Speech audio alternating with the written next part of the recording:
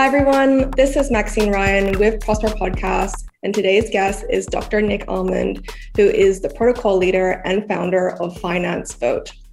Nick, welcome to the podcast. I'm so excited for you to talk to us today about, how to run a decentralized organization, what you're building on DeFi and everything in between. We know that crypto has so many different scams out there, and it's really hard to kind of separate between innovation and, vaporware. So I'm really looking forward to having you on this podcast to discuss the structures of Finance Vote and what you guys are putting into place in DeFi to make it fair and accessible to everybody. Welcome. Thank you very much, Maxine. Thank you for having me. Yeah, absolutely. I always like to ask people what their journey was into crypto because it's always different. I'm always surprised by the answer. And I think it just gives a bit of a color gives some color to your background and how you got introduced to this space. So take it away.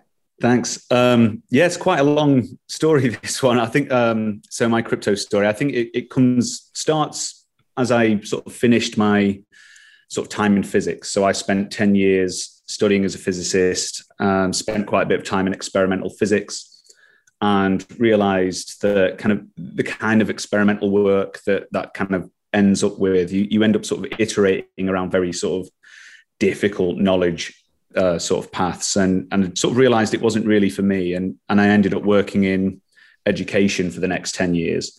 So I left physics and I worked in astrophysics for a little bit, specializing in science outreach. And then I got a job as a mathematician and teaching maths. And my first course was number theory, and a lot of that's about cryptography. So it was about 10 years ago now. I was teaching cryptography to a group of students and desperately trying to find things that made it a bit more real, and discovered Bitcoin and sort of said, this is going to change the world. Unfortunately, I didn't get any of it at that time. You could only mine it. But so that's where the kind of story starts, I suppose. And after that, I sort of trended into working my way up the kind of academic ladder as a senior management. I ended up as a sort of director, associate dean level. I'm working in governance and organizations and trying to figure out how to get people to organize at scale.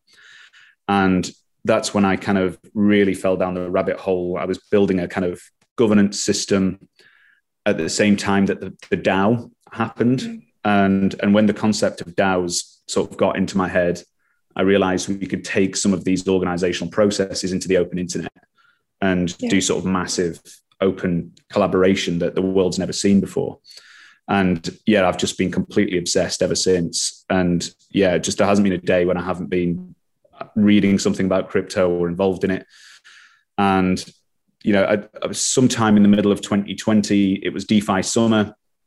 And I sort of put together a sort of white paper and a deck, and we raised the money for Finance.Vote to get kickers off and off the ground. And I sort of amassed a little bit of a team over that year, sort of hunting around for really talented developers. And since then it's been full-time crypto and all a bit crazy, but bit of a windy tale, but it's I think what you said about like going down the rabbit hole and this obsession that just occurs in somebody who stumbles across like crypto, because I was in a very similar situation where I was studying international relations. I thought I was going to, join the government, and just the bureaucracy, the inability for action was really something that was bothering me. And when I came across Bitcoin and cryptocurrency, I was like, this is the answer. And, the obsession starts. So I think like something that's really been like a reoccurring theme in the guests that we've had on here is that,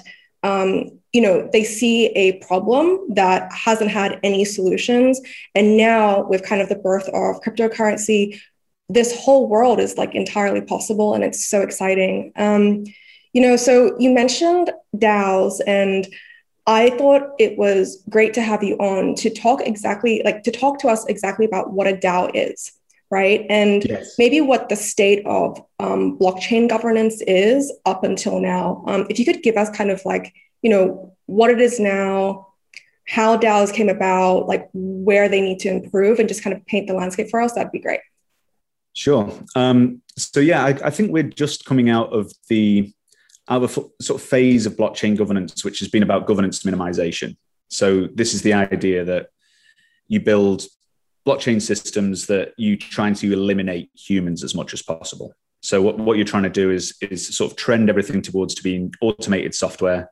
You're eliminating humans because humans are corruptible, and ultimately they always lead to the same thing. It leads to capture and collapse, and humans make mistakes, but automated software doesn't. It's open source software, and it's all auditable. It's all super transparent. And that works for things like Bitcoin. So Bitcoin makes sense as a really hardened governance minimization system, where essentially it's automated software, very rigorous access requirements for changing the code base. And then when it does, it kind of goes out to this sort of game theoretic battleground where you need to lobby for hashing power, and only the miners can change the core software.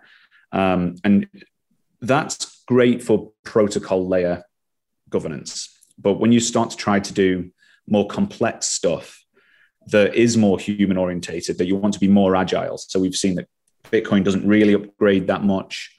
It's very slow, it's clunky, and it's intentionally like that. Whereas when we've seen in the DeFi space, rapid iteration, rapid innovation is the name of the game. So because of that, you need far more complex governance procedures. You need to be able to iterate on the protocol very quickly. And essentially, if you're trying to move into this kind of post-money era of crypto, you need humans. If you're replacing centralized entities like banks and financial services, you're replacing that centralized entity with the people. So for me, the next era of governance in the crypto space is how we bring more people in to changing the protocol layer. And one of the key components of that, the kind of core primitive I see where it's going, is this idea of a DAO.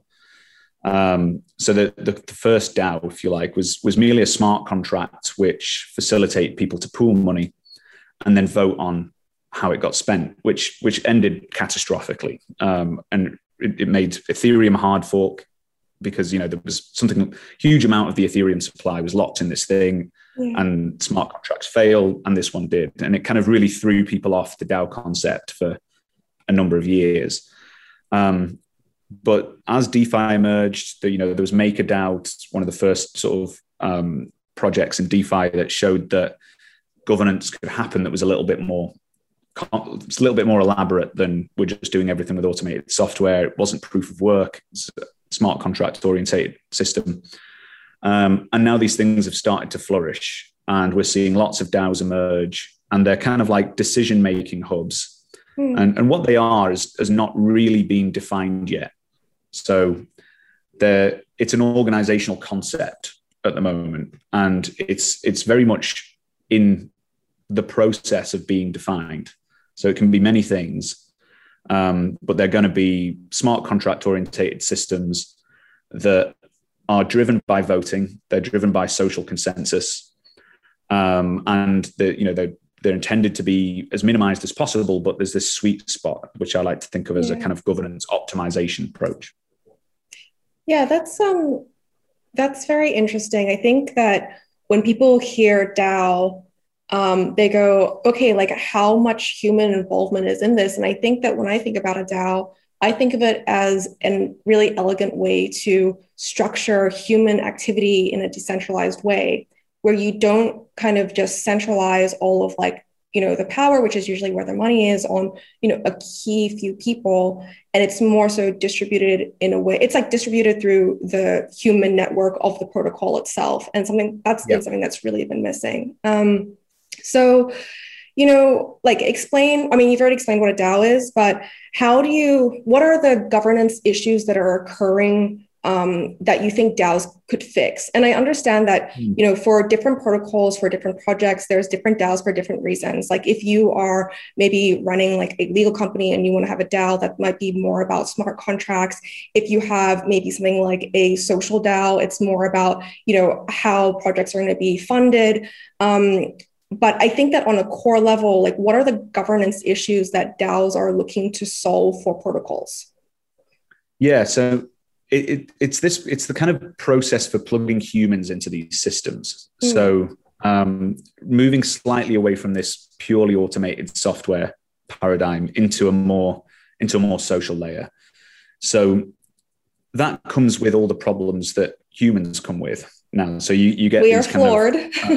We are difficult customers, and yeah, we tend to break things, and consequently, we're moving into this phase where there's these kind of iterative attempts at improving them over time. And we're at this very early phase where there's a few key issues that have emerged that I could sort of pinpoint as things that are there to be improved. So at the moment, we're kind of stuck in this purely plutocratic system where we've got this one token, one vote paradigm where there needs to be a quorum of people that agree on something, and that allows the system to change. But that ultimately tends to mean that who holds the tokens holds the power.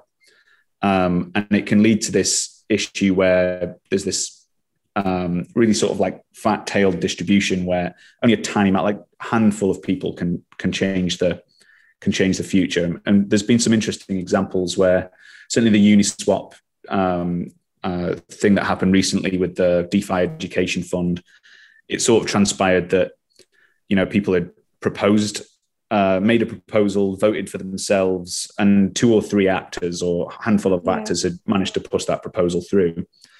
And when you've got a long tail of token holders, really those smaller token holders, and you need millions of dollars in order to tangibly influence these systems. And I think there's a need to address that issue, to move away from purely plutocratic power in those systems. There's typically really high barriers to entry. So people are very concerned about governance attacks. So you can, buy a load of tokens out of the market and break the system by pushing an undesirable change. So consequently, like in Compound, for example, I think they might have just lowered it a little bit, but it was about 1% of the token supply, which was in the tens of $30-40 million in order to make a tangible change. And we've got these sort of systems that are emerging. So they're heavily gated towards people with a lot of money. They're very clunky. The governance processes that are there are heavily weighted towards people with technical knowledge. So you'll find a lot of the proposals are core devs saying, I think we should do this. And everyone just goes, yeah, okay. Because they don't understand the process and what the process. Yeah. So if we're trying to move into this game of bringing communities into have power, there needs to be better governance systems for bringing in people, giving people a real voice in the system. So yeah, I think we're at that sort of point where it's very early, they're very clunky. Sometimes they break. There's lots of smart contract failures, and we're just moving into this process where we can start to actually hand off power to a larger group of people. Yeah. So yeah, we're very early, and there's quite a lot of work to do, I think. Yeah, I think what you said was quite interesting, where it's like the first stage was the protocol. The second stage is like trying to see what a DAO would look like on an experimental level, and we're still there. And the result so far has been a centralization of power to, I guess, almost like the founders or like the core developers of the protocol a lot of the time. What's your answer to the question of like, well, first come, first serve? They're the ones who created the protocol. Mm-hmm. Shouldn't it be that the ones who, built the thing should probably have more say than the public? Or are you seeing it that, blockchains and like protocols are kind of being like elevated to on a societal level where that structure can no longer be just the core people that created it? Like, we're talking about a fabric here. It's not just like a one road, one rule system, if that makes sense. Yeah, I think that. So yes, absolutely. I think the people that launched the next, so we conceptualize ourselves at Finite.vote as the launch team. Yeah. So there's this process that bootstraps a network into existence, and necessarily the people who of building the core technologies understand it best, and they should absolutely have the most power for a period of time. And then there's typically a kind of emission rate of the tokens that happens over time. Sometimes there was a vogue for a while where they all just get emitted in a few weeks, but it makes more sense for this to happen over multiple years. And that's the power transitioning to the crowd. So the token emissions is a good way to slowly distribute the power out to the market and out to distributed longer tail of participants. And we've taken a kind of multi-phase approach, and all decentralization should be progressively decentralized. So all of these systems, it makes sense to start with as dictatorships, essentially. Yeah. And then benevolent dictatorships. Benevolent dictatorships. And that power then needs to be handed off over time. And we're trying to build token-based voting systems that we will hand off that power as and when it's appropriate to do so. And part of that is technological, and part of that is building a community and contributors that understand the systems itself. It's a bad idea to pass the power over to an organization when people don't know how it runs, they don't understand the mechanics of it. So it's a progressive, stepwise process where the end game is that all the management keys are destroyed and everything is run in this purely distributed manner. But for me, this is a kind of slow and steady process, and we've seen some people rush into it and it go wrong. So yeah, I think it's this process of building a community, getting them to understand how everything works, building systems that are understandable. So we try to build systems which are kind of tunable as the midpoint. So we've got parameters in the system that are like dials that people can modify and change the monetary policy and are easy to understand. So we have to go to the crowd a little bit as well. Nice and slow. Yeah, I can't wait to get into like exactly what power means in a structure of a DAO, because I know that, Finance.vote, you have like 3 pillars, and we'll go into exactly what those are. But Finance.vote, you guys are a DAO yourself, right? So how far are you in the process of DAOifying yourself? Yeah, so we've taken quite a slow and steady approach to it. There wasn't really any DAO patterns that fit the design that we wanted to build. So we're building our own DAO patterns around us. And so there's these kind of off-the-shelf frameworks that you can use that are, it's like setting up an organization with someone else's bureaucracy. And they're difficult to change. Iterating around those smart contracts is quite difficult. So we've basically scheduled 3 phases, where the second is where our DAO treasury system opens up and we start to integrate those decentralized decision-making processes. So for the first bit, we've basically said we're not going to create the hardened DAO processes just yet. We're letting ourselves self-organize, letting the applications that we've developed ossify a little bit so we understand them, and slowly start transitioning that. We've not opened our token treasury up yet. So we're taking it very slowly, and we intend to build the DAO around us, if you like. Yeah. So we're in this kind of self-organization phase at the moment, where we're building up competency on Discord, getting the community to understand what we're doing. And at the moment, we've just got little elements of our applications which can be tuned by voting. So changing the monetary policy, changing our liquidity mining processes, that kind of stuff. So we're early days, but we intentionally so. We didn't rush into it because we want to build the DAO around us over time, and do so in a way that other people can follow behind us very easily. So we want to be able to build this kind of modular framework where people can build bespoke DAO systems for whatever they need. So we're taking a time, but we've started doing our governance votes, and we've started getting the users materially changing the system. And that kind of progresses out to this kind of mega DAO thing that we've got planned over the next year or so. That sounds really exciting. Have the people that have, has the participants of your DAO done something that maybe you didn't personally agree with? Have you had circumstances where like the crowd maybe have decided on something that you as kind of the protocol leader has had, maybe some question marks about? Yes, I think that. So we right from the very beginning, the users chose our token ticker name that we didn't like. They chose it very organic. So yeah, right from the beginning, we've got the users to really take ownership of taking us in that direction. I mean, we've not exposed any decision making to the crowd yet that we would consider a risk to the system. Yeah. It's things like cosmetic stuff, directional stuff. So we hold priority votes where we ask the users we've got this kind of roadmap that's non-linear. So we let the users say, what do you want us to do next?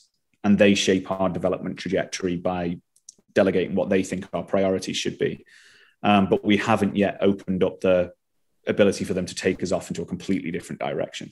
Yeah. So everything that we've given so far has had these ranges on where we've got from like, we call it 0 to YOLO, where we've got like, that's a good way to put it. Quo, don't change anything, to let's try something a bit crazy, but we won't let it go to a thing that would jeopardize the whole system. Yeah. So not quite high risk. We can have decisions that we think we'd probably do it slightly differently, but the community want it that way. And we'll hand more and more power like that over to the users over the next months. Yeah. Okay. So does that mean that you're hoping that by the time you've kind of passed everything over to the community to, I guess, essentially manage, that you've kind of like consolidated like a way of the DAO that kind of self-organizes itself already, right? So that's, yeah. Okay. Yeah, that's interesting. So we, for example, we've just had a vote, or we're just about to launch a vote of our principles. So the principles of the DAO, we use our voting system, create a sort of priority list, and that defines what we will do and what we won't do. Yeah. And so these are kind of almost like philosophical direction of the DAO, and what that will do will stay within that scope. But our technology, we use this kind of test, iterate, and ossify approach, where we're testing it, seeing if it works, iterating it to the point where it's working nicely and it can be decentralized properly, and then we sort of fix it, and that's when we hand over the ability to manage those contracts to the crowd. Yeah. Okay, that makes sense. So I don't think we actually got into this right at the beginning of the podcast, but can you explain to us exactly what a finance vote is? Yeah. So we're a system it's fundamentally about decentralization. It's about building new kind of decentralized democracies. So we've got this idea of digital democracy that we're trying to build. And it's essentially like collaboration technology. So we're trying to build digital democracies, which at the moment are in scope to manage financial systems. Mm-hmm. So I've been very interested in how we can use blockchains, voting technologies to reach consensus in ways that we never have before. And the lowest hanging fruit for me is DeFi. Yeah. So it's that's where the adoption is. That's where these new democracies, new kinds of governance is going to emerge first. So we're trying to build the kind of Google App Suite for DAOs, and we've got about half a dozen applications at the moment, with a sort of dozen or so planned, and very much like Google Apps, where you've got these pick and mix sort of tools that you can use as an organization. That's what we're creating specifically for DAOs. Wow. So essentially, are you thinking about Finance Vote being a governance layer that's on top of all protocols that are out there?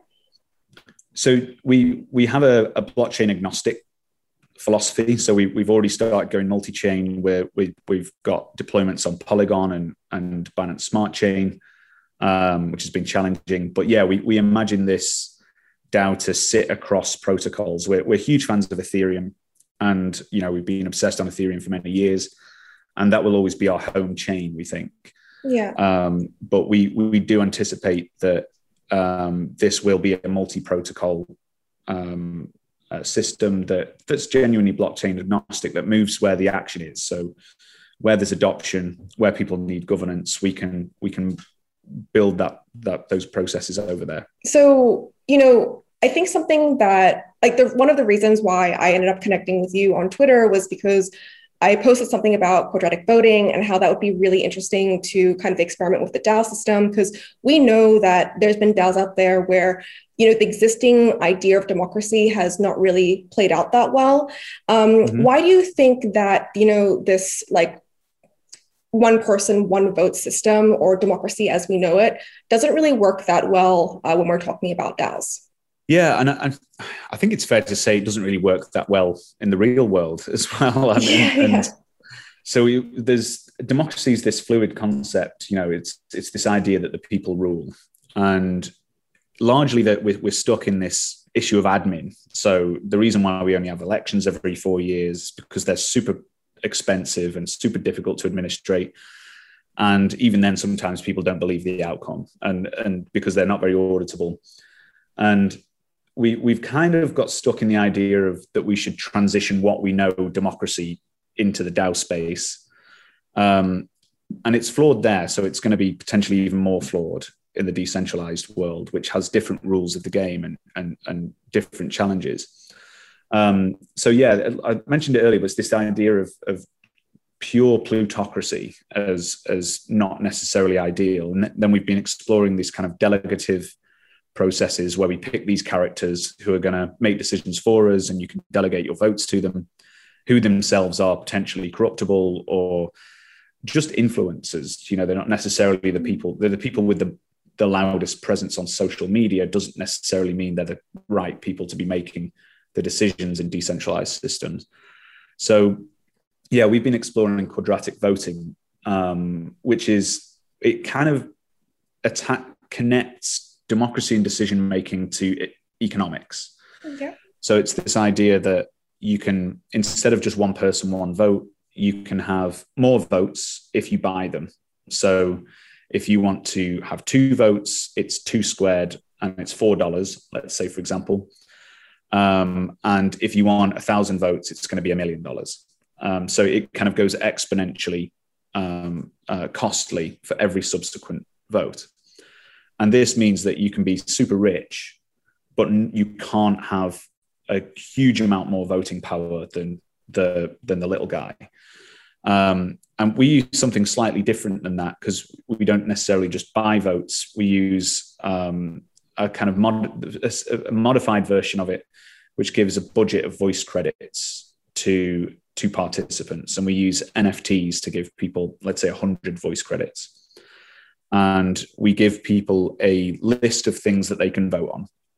So one of the issues with the way that Glenn Whale and Eric Posner proposed it is they had this idea that you could have, if you would apply it to the real world, sequential referenda, where you could, if you really cared about education, you could vote 5 times on a kind of education policy and maybe 6 times on healthcare. And you kind of don't really know what referenda are coming.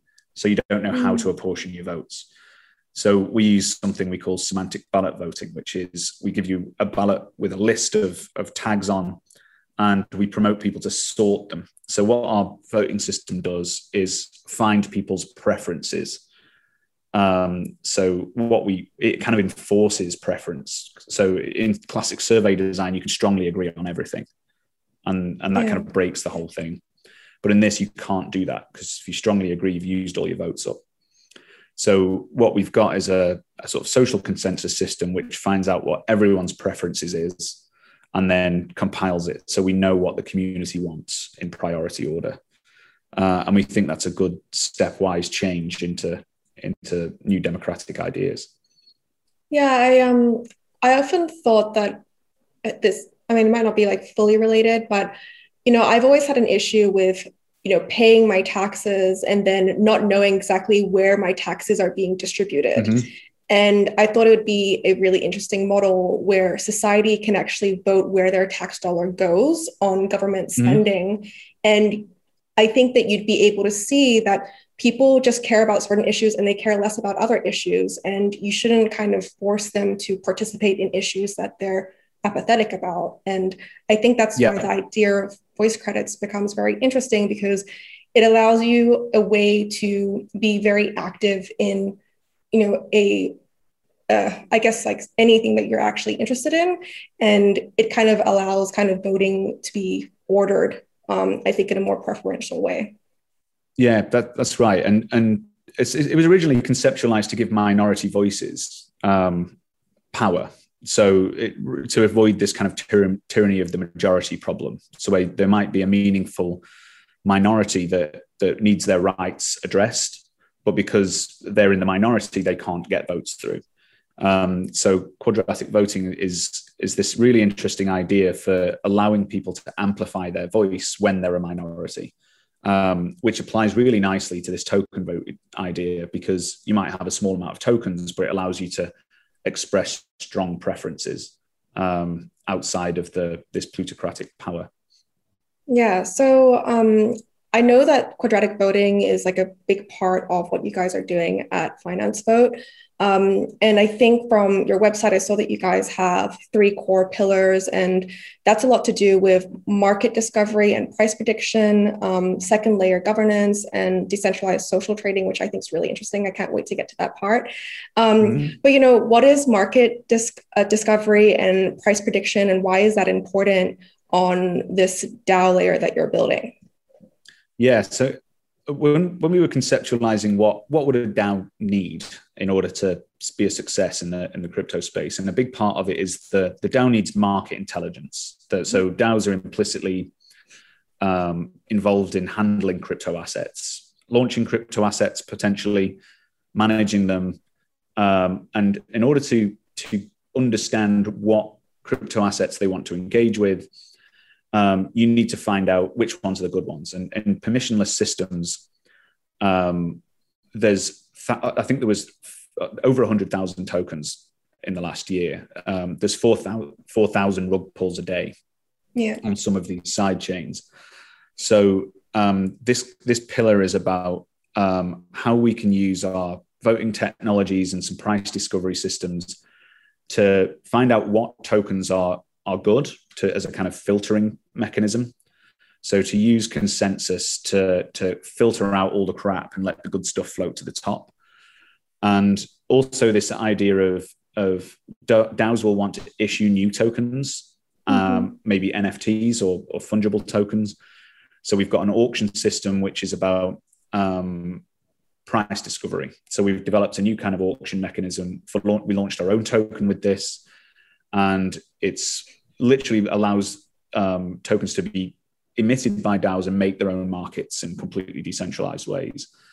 So that's what that kind of prediction and market discovery bit is. So we're going to have our voters, for example, are going to be producing market intelligence reports where they think these are the tokens that are interesting and why. And that will all be done by consensus. And then there's this really interesting crossover with governance and prediction markets called Futarchy. And I think that's going to be really huge. Futarchy. What's that?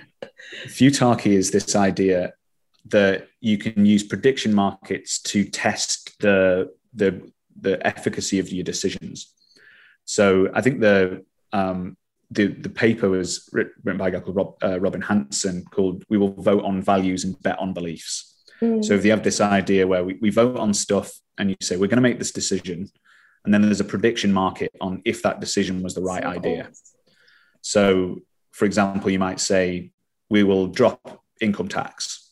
Like, is that good? Is that a good idea? And then you'll have a prediction market on 3 years out to whether it's a good idea. And then you use the prediction market to decide if it was or not. And that's a really interesting way to potentially fully decentralize decision-making out to markets. So we're building the kind of core technologies that will allow those two worlds to meet in the future. So that's our kind of prediction and market discovery bit. That's really interesting. I think when you mentioned market discovery, how you're using it as a tool to, I guess, look at which are like the good cryptocurrencies out there and which are the bad ones.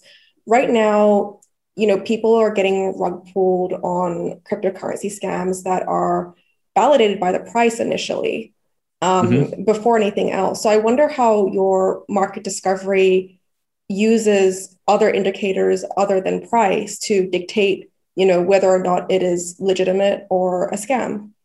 Yeah. And so really there's this kind of like dialogic due diligence process. So our goal is to build on this kind of collective intelligence idea, which is a concept that I've been fascinated with for many years. And it's the idea that if there's a small number of participants who can actually look at smart contracts and even people who can't necessarily read smart contracts, but can get a feel for what's a legitimate project. They're talking to the founders. There's a lot of intelligence out there in the market. And our system will allow people to say, okay, I think this is going to be a good token. Here's why. So it's a kind of mixture of dialogue and prediction. And our sort of theory is that if we aggregate all the intelligence of a community, it'll be better able to, and it's really easy to filter out a lot of the scams. Some of them don't even have websites, so that's not going to get a lot of votes. It's they can go up in price, and price isn't necessarily the right metric.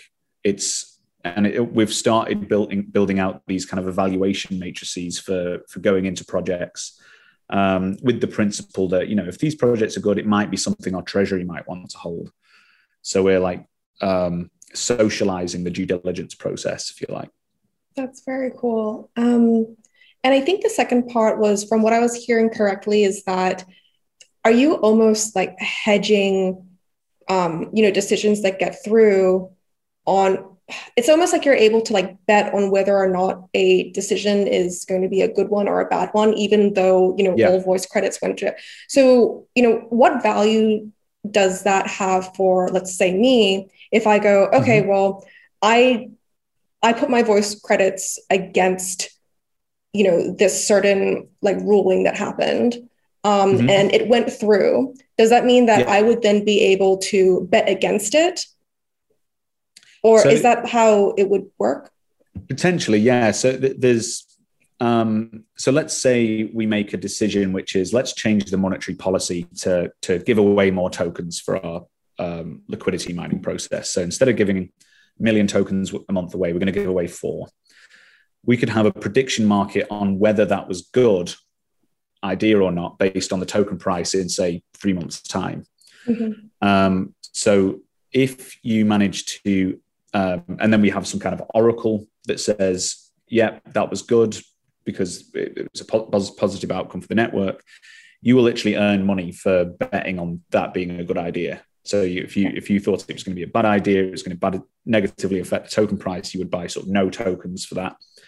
But when I think it gets really interesting is, so you could make money from these decisions, but I'm really interested in this kind of reputation layer where you can prove that you make good decisions over time, and you might use the prediction market as a tool for making decisions. And it's all about this collective intelligence idea. And if you have a history of good decision making, we can give you more votes. So we can actually give you more voting power, more power in the system, based on your provenance of decision making, your history of decision making, which I think could get really interesting. Yeah, that's so fascinating. So I guess all of this ties into, I guess, what you're calling the second layer governance.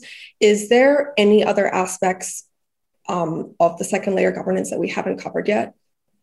So there's the reason why we call it second layer governance is that there's decisions that are really high stakes decisions that you probably shouldn't let just open token weighted voting happen on. So for example, controlling the minting keys. Like, we want to mint some new tokens to inflate new tokens to drive adoption. You do not want that as an open token weighted vote, because someone can literally just mint new tokens and rug pull everyone by just buying up the tokens. So what we've conceptualized is that there should be the second layer governance, which is more deliberative. This is where the dialogue happens. It starts with like signaling. So we have an application called influence.vote, which is where you can influence the things that we're working on. You're signaling the applications we want to work on, what tokens we should hold, all that sort of stuff. And then we have a proposal application, which is then we're now voting on the priority of which proposals we want to do. And we have an AMA platform that we're building for sorting which questions we want the core teams to answer and other DAOs. And we've got a final decision application, which is where the really high stakes stuff happens. So that one, we sort of drop quadratic voting. We get to this binary yes, no idea. And that's the super high stakes one. And it's just hardening against governance attacks. So it's just protecting the really high stakes decisions with all the deliberation that happens elsewhere. So that's our kind of second layer governance idea. And is implicitly about quadratic voting and funneling decision-making, capturing histories of decision-making. We're working on zero knowledge proofs to do private votes and things like that. So yeah, we're really excited about that. That's really where the heart of our system is going to be. It's about this new decision-making tooling. That's awesome. So how much of this goes into the decentralized social trading aspect? So this is the bit that, yeah, we're really excited about this. And I think that this is our kind of treasury stack, if you like. So yeah, all of these things add together to create the tools that allow a group of people to trade the market. So I'm really interested in the idea of what happens when markets aren't a one-player game. Yeah. So what happens when we socialize our due diligence? What happens when we pool money and buy things? And we've started to see NFT DAOs do this kind of thing. And you see Pleaser DAO winning all the auctions because they're pooling money. So it gives you buying power. So we've got this idea, this all ends in a kind of decentralized fund of sorts. And that's where our social trading dynamic is. And on the route to that, we're going to use our voting system to allow people to form little communities, build portfolios, and actually trade them with decentralized exchanges. So somewhere around next year, we're going to explore our own DEX and allow people to trade multiple tokens by consensus. So yeah, we're really interested about it. And essentially, this is going to be one of the hard problems with DAOs. DAOs are going to want to interact with the market, but doing it in a very open and public way means they can be front run. And, declaring your market action before you're going to do it is not necessarily a good thing. So, and it's just a really interesting development trajectory that we're going to start exploring over the next few months, but it's going to be probably a multi-year process to get to it. Yeah, I mean, I think there's just so many layers to how this could work and so many different layers of complexity as we go in, anything from protecting the protocol itself and just things that are hard coded, maybe along the way that doesn't work, or, maybe some decisions along the way that just don't work socially as well. So let's see. You're talking about your governance on top of lots of different, I guess, protocols out there, and it's going to be like a Google Suites of sorts. How much do you think this will affect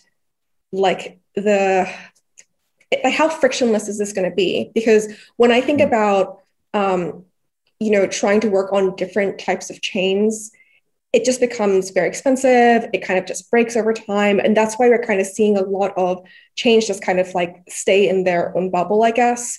What's your solution to enable on-chain action between all the different blockchains out there using your system? Yeah, so we've just developed a sort of bridging protocol for allowing tokens to pass through between the different chains, certainly the EVM compatible chains. And there's a few of these bridges out there. They're a little bit centralized still at the moment. So there's normally a kind of server which handles the messages that go between the two. They hold minting keys, so they're really high risk. In fact, we've seen a few really big hacks happen on bridges recently. So they're very difficult bits of software, and I'm very interested in platforms like Polkadot, which might be able to sit in this kind of interstitial space between chains. But it is possible to pass sort of arbitrary messages between chains using these sort of bridge ideas. So I absolutely think we will get to the point where we've got governance decisions, token votes that can pass these messages trustlessly between chains. I think there's already some examples. I think Aave are working on something like this at the moment between Polygon and Ethereum. So I think this is a huge design space that will be super interesting. However, I'm kind of interested in how governance decisions do change between different chains. There's almost different cultural paradigms on. So the culture on Binance Smart Chain is very different to the culture on Ethereum, and I'm actually quite interested to see how decisions are different on these different chains.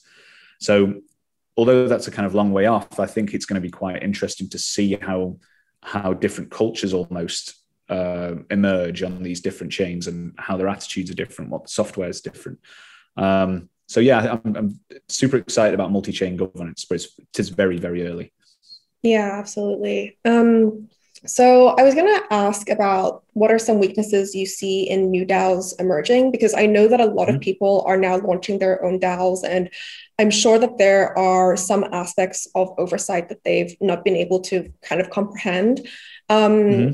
What would be kind of like the top 3 weaknesses that you think people launching DAOs should consider to, I guess, work better on? Yeah. So I think it is very early, and there isn't huge amounts of great decision making happening yet. And I think you'll see everyone's kind of using this stack of Snapshot and Discourse, which is just forums. And I think it's very easy to, when you've got this open field decision making, you can get completely lost in everyone has a voice, and it's just all a bit chaotic and all a bit messy. So I think one of the things that we need to think about is this idea of filtering. So like, how do we stop this turkey turning into getting attacked by coordination problems and everyone shouting at each other? And you can fall into the what's called the tyranny of structurelessness, which is like in an attempt to try and stay perfectly flat. All that happens is the power just flows to the people who control the minting keys or who control the management keys. And it all just turns into a kind of facade of governance. And so I think that genuinely building iterative governance processes that involve reputation that is earned over time rather than just delegated for influence. I think there's people who will rush into decentralization too quickly when the technologies just aren't there yet to fully decentralize the protocol layer, and that has done and will lead to catastrophic governance failures. So I think building good social processes around making good ideas float to the top, not rushing into decentralization, hard decentralization before it makes sense, and not getting too lost in this kind of governance minimization idea, the not trusting people to make good decisions, and just essentially leaving the power with the core developers forever. So yeah, there's lots of work to be done, and it'll evolve in the same way that organizations have. So organizations have existed for thousands of years now, and even still, there are organizations that are a complete mess. But they still function somehow. Like that's the really interesting part. Yeah, absolutely. And it's allowing social process to evolve and iterate over time, and allowing them to be fluid, but ultimately aiming for minimizing bureaucracy rather than letting it flow out into a river of forms and endless committees. Yeah, it was really interesting because you said something on Twitter about the balance between debate and bureaucracy. And I think that's really like the heart of it, right? Is that, you want involvement, but then if there's too many opinions and there's too many decision-making power kind of spread with everybody, then sometimes things don't get made. Things don't happen. But yeah, like you said, it's like super early. It's interesting, like just how early it is and how now we've been able to actually talk about this, because I think this is something that people have wanted to see, apply in the real world, not just in cryptocurrency, but, in their government structures. And it never really seemed possible until, Bitcoin came along and Ethereum and everything that's happening on Ethereum now. Do you think that in the future, there's going to be a DAO to rule them all? Yeah, it's an interesting one. I don't think so. The nature of permissionless systems mean we'll probably get so many DAOs. There'll be I think there'll be thousands of DAOs a day.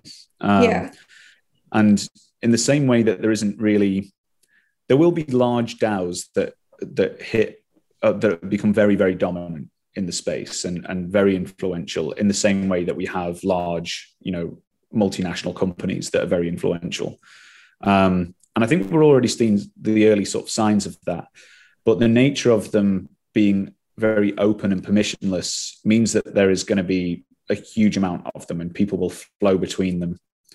And they're always at risk of being replaced. Unlike these large companies that can develop hegemonic power just by, closed sourcing everything and building a kind of black box that no one can look into that protects everything. DAOs are going to be much more open and fluid. So they're always at risk of being forked or copied or simply just being usurped by some other more efficient DAO. So I think it'll be a very sort of frothy, constantly evolving space and one that moves in a much more rapid way than organizations do. It'll just all happen on light speed. So I think we'll get some very big ones, but they might not be very big ones for long. That's so interesting. It's almost like the complete opposite to what we experience in the real world now, where you kind of have these structures that everybody just follows along with. And even though it's very inefficient, you just kind of go with it. But then, I guess when we're talking about DAOs now, it's like iterative social structures almost that people can kind of flow in between depending on, if it's efficient for them or not. I think that's such an interesting concept for, how the world could look like in the future, where we are like maybe no longer kind of bound by our geographical location. And it's more that we're all kind of a community that can jump between our beliefs and what we're interested in. Well, thank you so much for coming on Prosper Podcast. If anybody wants to get in touch with you, how would they go about that? So I'm at Dr. Nick A on Twitter.